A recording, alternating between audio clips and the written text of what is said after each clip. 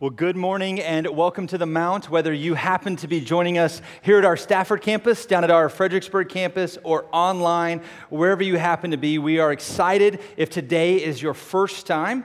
We are in week number 3 of a series titled Money Talks. And over the last couple of weeks, we've been looking at money and how we can handle or utilize or think about our finances in a biblical way. And as we've gone through this series, we've said every week that the topics kind of build. And so just as a recap, let's kind of go back and look at where we've been. If you remember, we said from the very beginning that money and life are intertwined.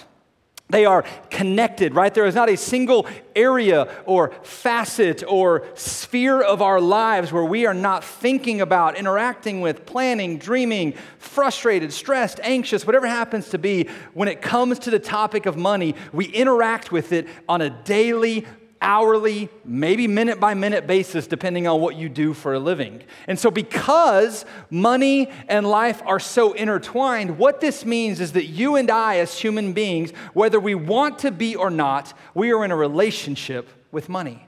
We are intimately, deeply connected to it. It is part of our life. And just like any other relationship, any other human relationship we might have, the relationship that we have with money can be either life-giving or dysfunctional. And when you think about it, for the majority of us, if we're being really, really honest, right? Like we've said that throughout this series, let's be as honest as we can. We have said that the majority of us, when it comes down to it, we have an incredibly dysfunctional relationship with money. Why? Because money talks. We live in a society and a culture where money says things. And sometimes those things are whispers to us. Sometimes they are bold, blatant things based on the way we grew up. Maybe it's based on advertising we see. Maybe it's just based on this idea of the American dream and what that means. But there's something about our society where money tells us things. And also, Scripture says things. What's interesting to me, though, is that for the majority of us, when we believe and listen to what money says, what is normal, what do we get? Normal results. We get stressed. We get anxious. We lose sleep. We get frustrated. We go into debt. We have arguments and fights and disagreements with our spouse and our kids. I don't know about you, but I said this in week 1, maybe normal isn't working. Maybe what everyone in society, when money says this is what blank is, maybe the more we listen to it, the more broken and more heartache and the more turmoil we actually experience in life. But I love the fact that even though money talks and money talks a lot, Scripture says a lot as well. And we've said over the course of this series, and so this will be a recap for some of you, we've said that the Bible actually has a lot to say about money. In fact, there are over 2,300 verses in the Bible dealing with the topic of money and possessions. We've said, just for context, that is 4 times as many verses as there are dealing with prayer. 4 times as many verses as there are dealing with the topic of faith. In fact, the Bible speaks of money and possessions so much that even in just the first kind of 4 books of the New Testament, the Gospels that talk about the teaching and the life of Jesus, what we find is that 15% of everything that Jesus said dealt with money and possessions. In fact, a full 2/3 of every parable or story that Jesus told was a story or parable related to money and its significance. It's clear in Scripture that money is a significantly important topic. Why? Because if you remember, we've said that there is a connection between our spiritual lives and money. The two are intimately, deeply connected. There is a fundamental connection between our spiritual lives, our spirit, and how we think about and handle and use and spend and save and earn money. They are intimately connected. And Jesus talks about this in Matthew chapter 6, verse 21, where he says, wherever we spend our money, our heart will follow as well. Why? Because our spirit life follows our finances. And we've said this is a good thing if we spend it wisely, if we save it wisely, and we earn it wisely. But this means that if we spend it and save it and earn it from a selfish heart, we become selfish people because the two are intimately connected.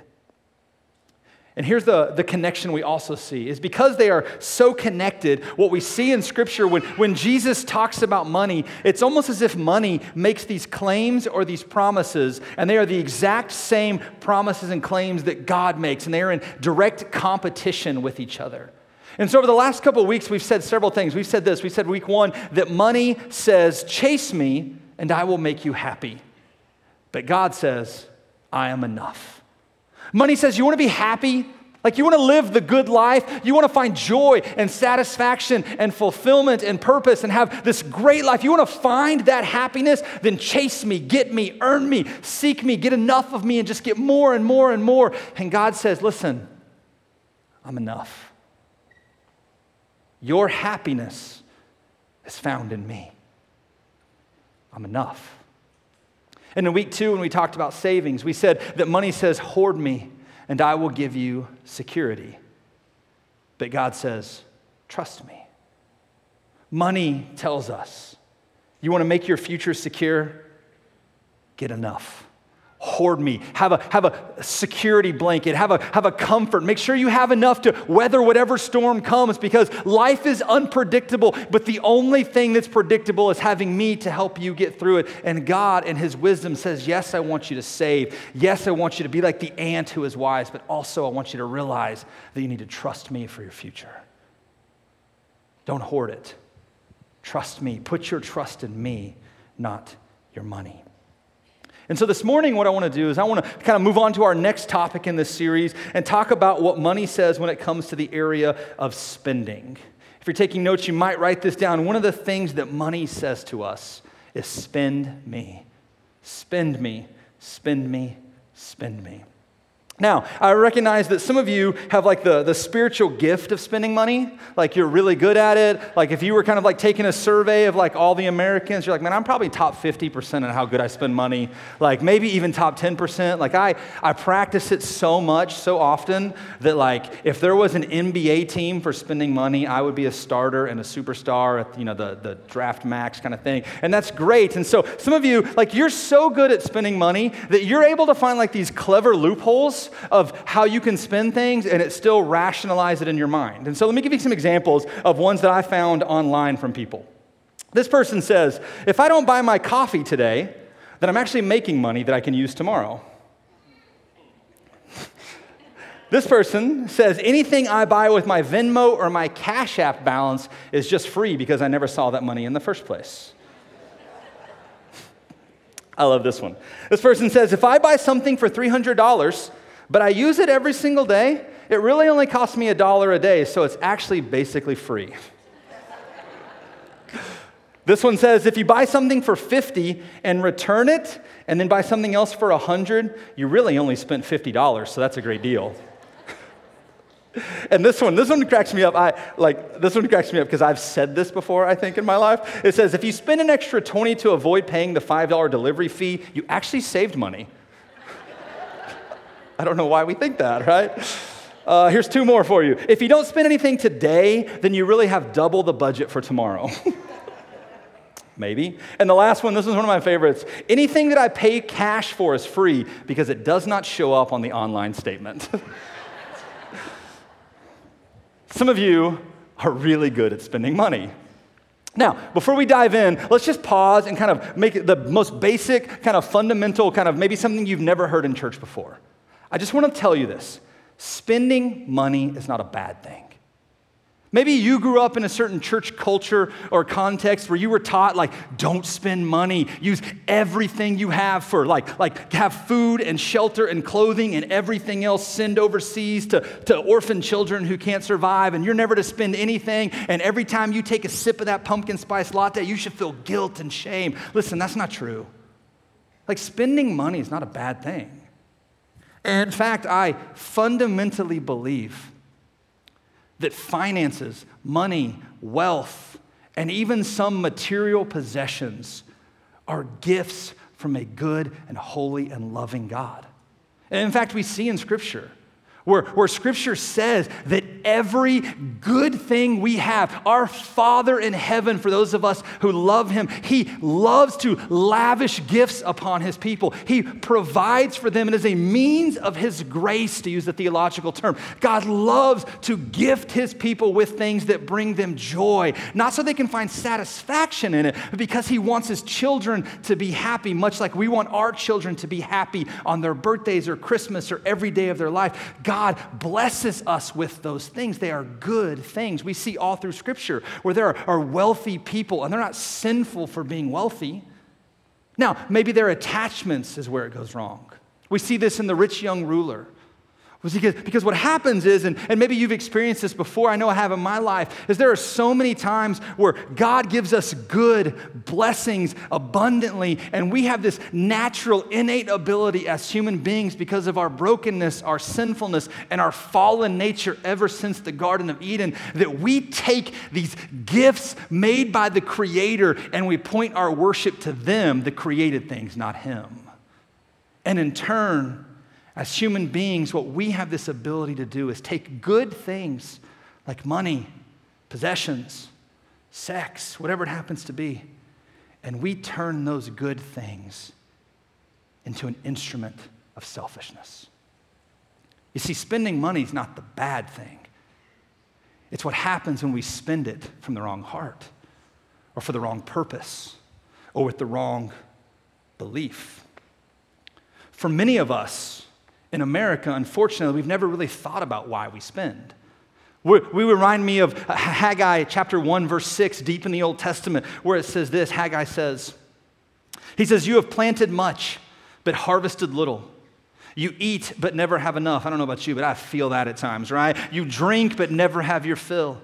You put on clothes but are not warm. Like all of these, what he's saying is listen, you have food but it's not enough. You have clothes but it's not enough. You have drink but it's not enough. Your heart is never content. There's this eternal discontent living in you where no matter what you have, no matter what you get, no matter what you spend, it's never enough. Why? Because you earn wages only to put them in a purse with holes in it.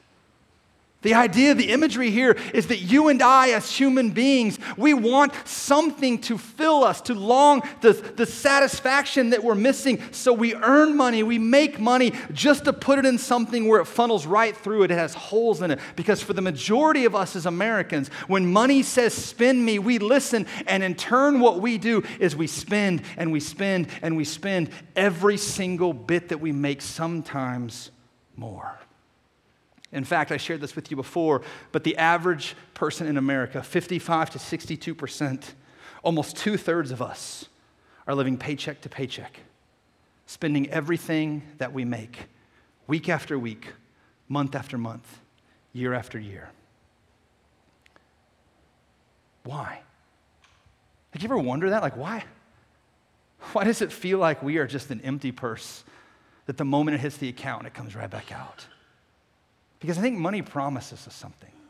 Money makes a claim, and it says this. Money says, spend me. It says, spend me.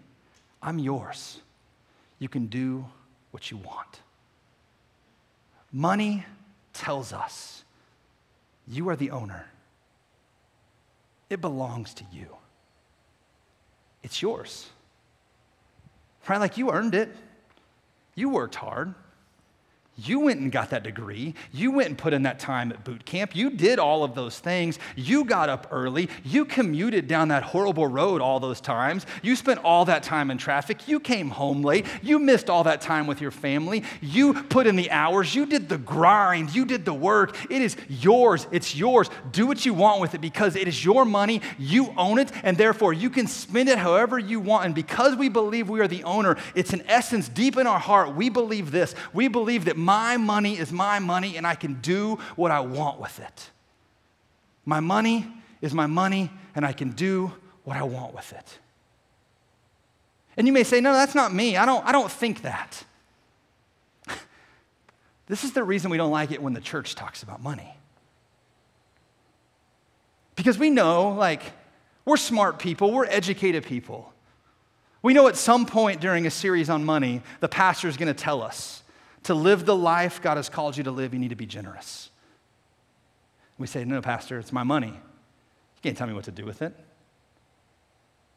And I can say, well, it's not me, it's Scripture. Sorry, God, it's my money. You can't tell me what to do with it. Because we believe we own it. I earned it. I deserve it. It's mine. Here's what's interesting to me in Scripture. If money says, spend me, I'm yours, God says it's mine, manage it wisely. You see, the interesting thing in Scripture is that every single aspect of you and I's financial life, the way we earn, the way we save, the way we spend, and the way we give, we, in reality, have zero ownership over. Your money, your finances, your investments, your salary, your possessions, the way you spend your money is not yours. It all belongs to God. And you say, that's a bold statement, Adam. Like, where are you getting this from? Well, there's some passages in the New Testament that talk about the idea of being a manager versus an owner. But let me give you an example from 1 Chronicles 29. It says this. It says, wealth and honor come from you. That's not you. It's talking about God. Wealth and honor come from God. Why? Because he is the ruler of all things. When it says all, just go back to the slide. When it says all, I just want to make sure we're all on the same page. The Hebrew word for all there literally means everything. Like, it means all. It doesn't mean you are the ruler of the spiritual things. You are the ruler of some things. No, it says wealth and honor come from you. Why? Because, God, you are the ruler of all things. Therefore, you are the ruler of wealth. You are the ruler of honor. Everything comes from you. In your hands are strength and power to exalt and give strength to all. You freely give that strength to everyone, God. Go to the next slide. Now, our God, we give you thanks because you are the ruler and creator and sustainer and owner of everything. We give you thanks and praise your glorious name. But who am I and who are my people that we should be able to give as generously as this? Everything comes from you, and we have given you only what comes from your hand. Scripture is clear over and over and over. We see it in Deuteronomy chapter 8, and it's not going to be on the screen, where it literally says that everything we own, everything we earn, everything we make, all of our wealth is simply a result of God giving us the passions and the abilities to even make that in the first place. Why? Because he is the owner of everything. He is the one who created the earth from nothing and staked a claim in it and said, mine. He is the one who created you from nothing and put a claim on your heart and said, mine. And he is the very same one who puts a claim on your bank account and says, mine. You are just tasked with the responsibility to manage it wisely. It's not yours. You're just the manager. In fact, 1 Corinthians 4:2 says it this way. A person who is put in charge as a what? A manager must be what? Faithful. The idea here is, for those of us that confess and believe in Jesus, we have been given a tool from the creator of everything, and he has said, manage it faithfully. What does that mean to manage it faithfully? It means that since we are not the owners, we need to be continuously thinking about and answering the question, how would the one who owns this want me to use this? That really changes the way we spend things. Instead of, how do I want to spend this? How do I want to use it? No. How does the one who owns this, that I'm accountable to, it is his money, his bank account, how should I use his resources in this world to make a difference, or for my family or for those around me? How should I use his money as the owner?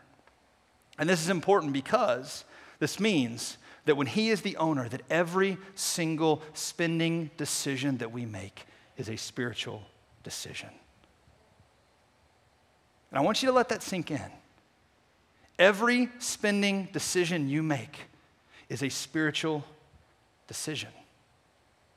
You see, there's this weird dynamic in the church world where we are told, like, God's the owner, like it's his, you're just the manager. So what you need to do is you need to give back to God what is his. So there's this thing called the tithe. Set aside 10% and give that to God, and then you can live off the other 90%. And so inherently, without being like intentionally saying this, what we believe is if I can honor God with this 10%, then I can do whatever I want with the other 90% because that 90% is mine. I gave God what was his. And here's the reality. If it is all his, then all 100% of everything we have should be used and spent in such a way to bring God glory and honor, not just the 10% we set aside for him. Every spending decision is a spiritual decision. And here's the reality. What this means is that as a manager, when it comes to your money, you have no rights, just a responsibility. You have a responsibility to shepherd the tool that God has given you in the manner he wants you to use it. So here's what I want to do. I want to help us spend our money wisely. And so over the course of this series, we've said that we want to be as practical as we can and make these easy steps. And so we talked about earning, and we talked about saving. And today, I want to get as practical as I can when it comes to talking about helping us control and kind of have dominion over our spending, because here's what I believe, and I've said this every single week. My goal through this series is not what I can get from you, what the church can get from you. My goal through this series is to help you live your life in a biblical manner around this area, just like you would prayer or worship or devotionals or scripture reading or whatever it is, because I firmly believe with everything in me that there is so much freedom and hope that is available when we live according to Scripture's commands in this area of our life. And so how can we spend better? So the first thing, if you're taking notes, I want you to evaluate your spending habits. I want you to evaluate your spending habits. What I want you to do, and I mean literally do this. I don't care if you make $1 million a year, if you make $10,000 a year. I don't care. I want you to go home and I want you to sit down. I want you to pull up your online statements. If you're still a paper statement or a checkbook person, it's 2023, but that's your call, right? But I want you to pull up whatever you use, and I want you to look back over the last 45 to 60 days. And I want you to kind of begin to categorize all of those expenses. And you can make up your own categories. You're going to have mortgage or rent payment. You might have, car payments, car insurance. You might have eating out. You might have going to the movies. You might have golf, whatever. You make up your categories, right? If you're I'm so overwhelmed, I don't know how to make up categories. If you go to Crown Financial's website, it's a tool we use here at the church for some of our build classes. If you go there, they have a thing called an estimated budget worksheet, and it has pre-filled in categories. Just download that sheet and write on there. I want you to look at everything you have spent for the last 45 to 60 days. Put it in these categories, okay? Here's why. Because 65% of Americans, 2/3 of Americans, have zero idea where their money goes each and every month. Let that sink in. That means that 2/3 of us at all of our campuses, at the end of the month, we have probably asked this very question: where did it all go?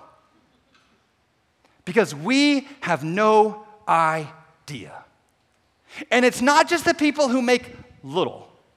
Statistically, the more money you make and you begin to create more margin in your spending, you track it less and less. So I want you to sit down. Why is this important? Because every single spending decision that you have made over the last 45 to 60 days has been a spiritual decision. And what I want you to look at is I want you to see how you are spending your money, and I want you to ask yourself this question: is the way I spend my money reflective of what I believe? If I believe that stuff, things, possessions will not make me happy, does my spending reflect that?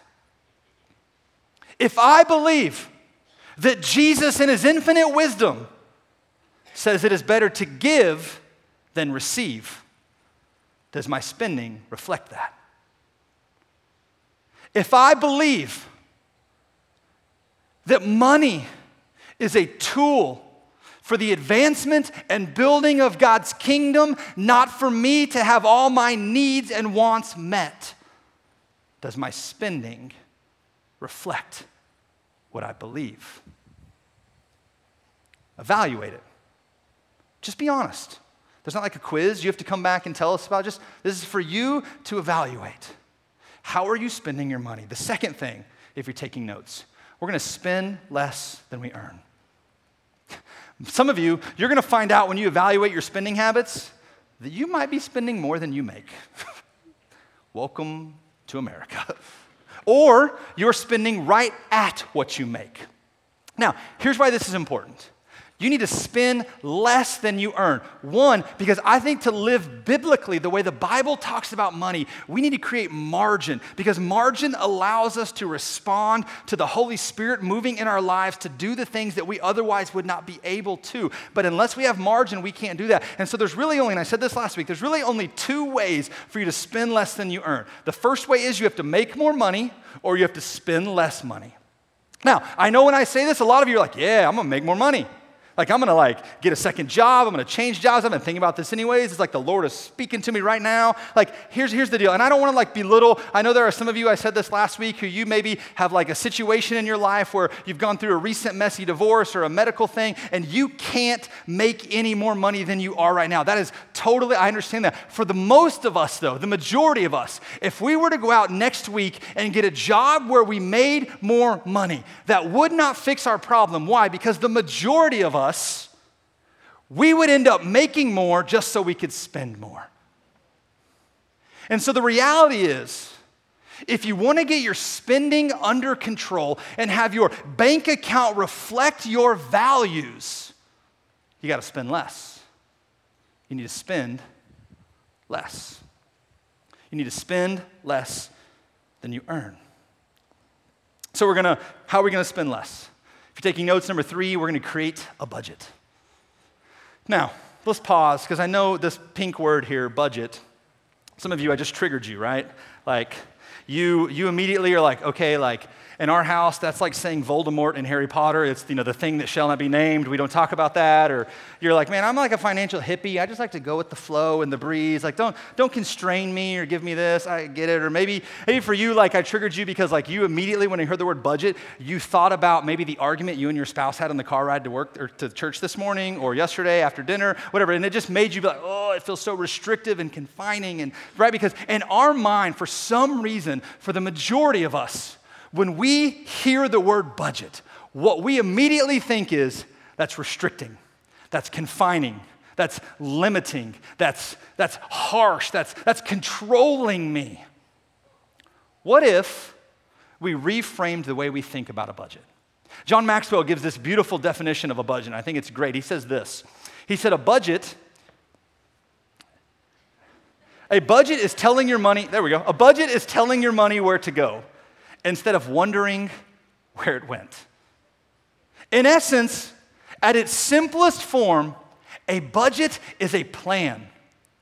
A budget is you telling your money, you taking control, you saying you're going here and here and here, instead of waiting till the end of the week or the end of the month being like, where did it all go? I don't understand what happened to it. No, it's you telling it. It's you having ownership over the way you manage it, telling it where to go. Proverbs 21:20 says it this way. It says, the wise have wealth and luxury, but what do fools do? They spend everything or whatever they get. The idea here is that a fool spins and spins and spins, but the wise pause. And they plan, and they're intentional and meticulous.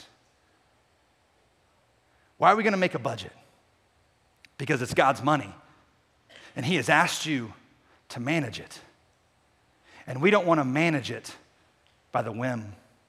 We want to plan. We want to be intentional. We want to know and tell our money, you're going here, and you're going here, and I have control. I am not left to do whatever you tell me to do. I will be in charge of how I spend it. Now, let's pause for a second, because maybe you need help making a budget.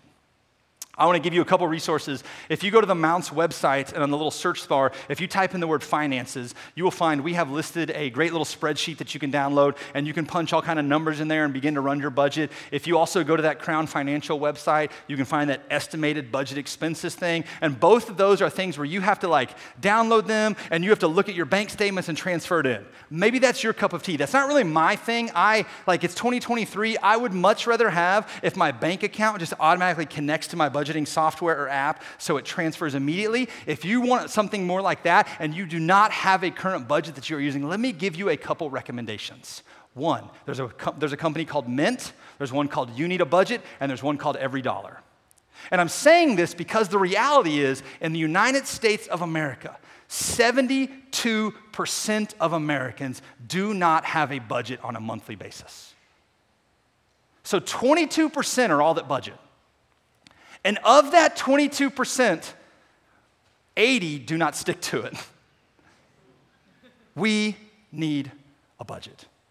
Now, let's pause, because I know saying that you might be like, well, I've tried a budget, Adam. Every month I try, I make it this thing, and man, it just gets so depressing how easily we go over this thing. I'm just moving things around. I get it, right? There have been plenty of months where I set a budget for something and X happens or Y happens, or I just have this want, this desire, and I'm like, you know what? I don't care. I'm going to go do this. That happens. I understand that. So here's my advice for you. If you find yourself, your family, or you as an individual constantly making a budget and constantly blowing past it or overshooting it or whatever it happens to be, let me give you some advice. Perhaps the issue is not the budget, it's that you need some sort of mechanism or tool that can hold you accountable in this spiritual discipline. And you say, what do you mean? For instance, there are so many areas of our lives when it comes to our walk with Jesus where we have built-in accountability. For instance, I have computers and iPad devices and iPhone devices and all these things, and every single one of them has a program, an app that blocks things to hold me accountable to the very things I look at on my screen. Why would we not want that same help when it comes to how we stick to our budget? Let me give you an example. Maybe for you, the category that you continuously go over your budget in is eating out. You love a good meal, or you just have 19 kids traveling to sports and you're stopping at every fast food restaurant you can on your way between them, and you just blow through that constantly over and over again. Here's some advice, maybe some accountability measures. One, it's not my favorite, but it's harsh and it works. Maybe you say, hey, I'm going to set my budget. I'm just going to throw out a number, an even number. I'm going to set my budget for eating out $100 a month. So what you do is you go to the bank and you withdraw $100 cash. And every time you eat out, you use that cash. When it runs out, it runs out. You are done eating out for the month. Now, I know that's super inconvenient. Who goes to ATMs anymore, right? Where to even find one? I get it. Maybe that's the point, is to make it incredibly difficult for you. Maybe a different option. Go get a prepaid Visa or MasterCard and load that card with the amount you need for that budget category for that month, and only use that for that. When it runs out, it's done for the month and you move on to the next one. One of the things we have for my kids, we have this app for their debit card that allows me to go in and I can put in categories of spending, and they have their entire account, but when they hit that category full, like online gaming, when they spend a certain amount, they can't spend any more in online gaming. It is a built-in accountability tool for them. Maybe, just maybe, you need to take this hard initial step to begin to create some accountability so that you can create the habits and the patterns to help you live a better life. I'm not saying do it forever. I'm not saying 60 years from now you're still withdrawing $100 cash. That's not what I'm saying. I'm saying you start with this and build the practice and the discipline of it. So we're going to evaluate our spending habits. We're going to spend less than we earn. We're going to create a budget. 4, we're going to avoid lifestyle creep. What do I mean by this? I'll be honest, this one, remember, money says spend me. And if you want to get your spending under control, you have to have margin and freedom to be able to use that as a tool for the kingdom of God. And I'll be honest, this idea of lifestyle creep, if you're not familiar with that phrase, this is one that really personally I struggled with for a long time in my life when I was younger. I believed, whether I would admit it or not, what would happen is I would have a certain salary and I would get a raise, or I would get a promotion, or I'd go get a new job. And I would immediately figure out, how can I spend that extra now? Oh, I've always wanted this car. I've always wanted this house. I've always wanted to have this gym membership. I've always wanted to go to the movies this many times, or play golf this many times, or do this, or go on this vacation. And so I immediately, anytime I got a bump in my lifestyle, I immediately spent it. Then I read this book, and there was this quote in this book called The Treasure Principle. And this quote rocked my world. The author said, basically, and I'll paraphrase, he said, God does not prosper you to increase your standard of living. God prospers you to increase your standard of giving. And so I began to research, is that really realistic? And what I found is person after person through history, faithful followers of Jesus who made a decision, this is enough. No matter how much more I make, or earn, or get, I will not raise my standard of living. And you see people, and you look at them in history, and where they started at a certain salary and they were giving away maybe 4% to God's kingdom. 10 years later, their salary exponentially grew so much, but they kept their standard of living the same, that they're giving away 80 or 85% of their income to God's kingdom. And they are thriving. And I just wonder, what would it look like if we as a church, a group of people, said enough is enough? We're gonna commit to a certain lifestyle, and whatever God chooses to bless us with above and beyond that, we will hold it open-handed as managers of his resources. Imagine the counter-cultural difference we would make. And lastly, we're going to practice the discipline of contentment. Practice the discipline of contentment. G.K. Chesterton says it this way: there are two ways to get enough. One is to continue to accumulate more and more. The other is to desire less. The idea here is we all want more, enough. You can spend your life chasing it, or you can just decide, I just want less, and then you're content. Contentment is key. For those of us that have made the decision to follow Jesus, part of our spiritual journey, part of our spiritual formation is learning to be content with what we have and desire less of what the world has to offer. Paul says it this way in Philippians chapter 4. He says, I rejoiced greatly in the Lord that at last you renewed your concern for me. Indeed, you were concerned, but you had no opportunity to show it. Look at verse 11. He says, I am not saying this because I am in need. For I have what? What does he have? I have learned to be content, whatever the circumstances. I know what it is to be in need, and I know what it is to have plenty. I have learned the secret of being content in every and any situation, whether well-fed or hungry, whether living in plenty or in want. Paul, literally, when he's writing to the church in Philippi, he says, I have learned to be content. It is not a natural part of us. No child is born content. They scream and cry for everything. They always want something. And when they grow up to be a toddler, everything is theirs. When they become a teenager, they want more. None of us are ever born content. It is not our natural DNA. Our fallenness, our brokenness makes us discontent. But Paul says, I have learned to be content. It is a spiritual discipline that he practiced and he got better at over time. And you and I, as followers of Jesus, we need to practice being content and pushing back the discontentment in our lives. And you're like, well, how do I do? I can't just all of a sudden tell myself, be content, be content. No, that's not what I'm saying. Maybe, and one of the tools, I'll just personally in my life, one of the tools that I have been able to use in my life is that when I have these seasons of discontent, where I feel like there's something in my soul that's restless and I think I can buy or spend and that thing, whatever it is, will make me happy and give me joy and satisfaction, I have to pause and take a minute, and maybe you have to do the same where you spend a season going without. What I mean by that is maybe you're saying, man, I love getting a latte every single morning, and there is nothing wrong with a latte. I'm not saying that. But I'm saying maybe to help you get control of your spending, if that's something you love desperately and you want and it brings you joy and brings you happiness, I'm not saying give it up forever, but what would it look like for you to say for the next 30 days, 40 days, or 60 days, I'm going to go without this so that I can learn to be content with God? In fact, one of the questions I sometimes ask myself when I'm wrestling with this is this question: will owning this thing keep me from doing other things that God wants me to do? Every spending decision is a spiritual decision. Everything you buy or get says something about what you believe about God. Will owning that thing keep you from doing the other things that God wants you to do? Maybe it's a yes, maybe it's a no. You are a manager, not an owner. Spend his money wisely. Let's pray.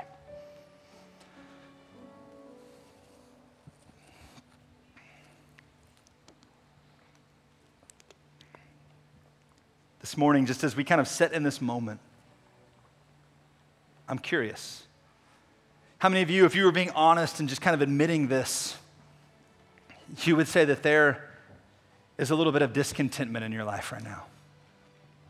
Maybe it's you look at what others have and you wish you had that. You wish you could have the things they have, go to the places they go, or whatever it happens to be. Maybe you just feel this yearning in your soul that something isn't right, and so you shop, you buy, you spend, you purchase, whatever it is, hoping that it can kind of fill. Maybe you're just in this season right now where when it comes to your spending, it is out of control and not where you want it to be because you feel discontent. If that's you this morning at all of our campuses, would you be bold? I just want to pray for you. Would you just slip up your hand? Father, I pray for every hand that is raised. Jesus, I pray that we would be content with you. That your goodness, your gifts, your mercy, your grace, your presence would be enough. As we continue praying, maybe you're here this morning, and I think one of the things that's fun about money is that money really can do a lot of things. Like if you think about it, money can like open up future possibilities, money can equal education, money can make new doors open, money can make life different and bring joy. Like there's a lot that money can do, and I think that's why we're drawn to it so much, because money really can change the trajectory of someone's life when it is handled and done right. But at the same time, there's a lot that money can't do. Money can't fix your broken relationships. Money can't redeem how your kids feel about you. Money can't fix the longing in your soul. And I think Jesus understood this. In Matthew chapter 16, verse 26, he says, "And what do you benefit if you gain the whole world but lose your own soul? Is anything worth more than your soul?" I'll just tell you the answer is no. Jesus understood that you cannot quench a spiritual thirst with a physical thing. And so 2,000 years ago, God sent his son to this earth to live a sinless, perfect life. And after 33 years, he died. He was beaten. He was murdered. He was put into a grave and punished for your sins. But 3 days later, he rose from the dead, defeated death, defeated hell, and promised everyone who believes in him that he would be their Lord and he would be their King and he would give them an abundant life for this now and all of eternity if they simply trusted in him, and he would be the thing that would quench their spiritual thirst where they would never go thirsty or hungry again. And let me just tell you this morning at all of our campuses, if you are here today and there is this discontent in your soul and you don't have Jesus, nothing will ever fix it but him. You need a Savior to fix what's wrong with you. And today, you are not here by accident. If you want to pray that prayer to accept Jesus as your Lord and your King, just in this moment with everyone's eyes closed and heads bowed, would you just slip up your hand right where you are?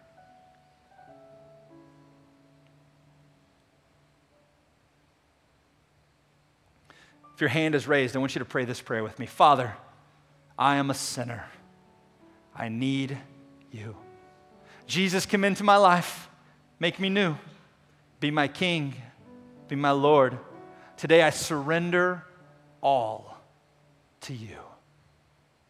Amen.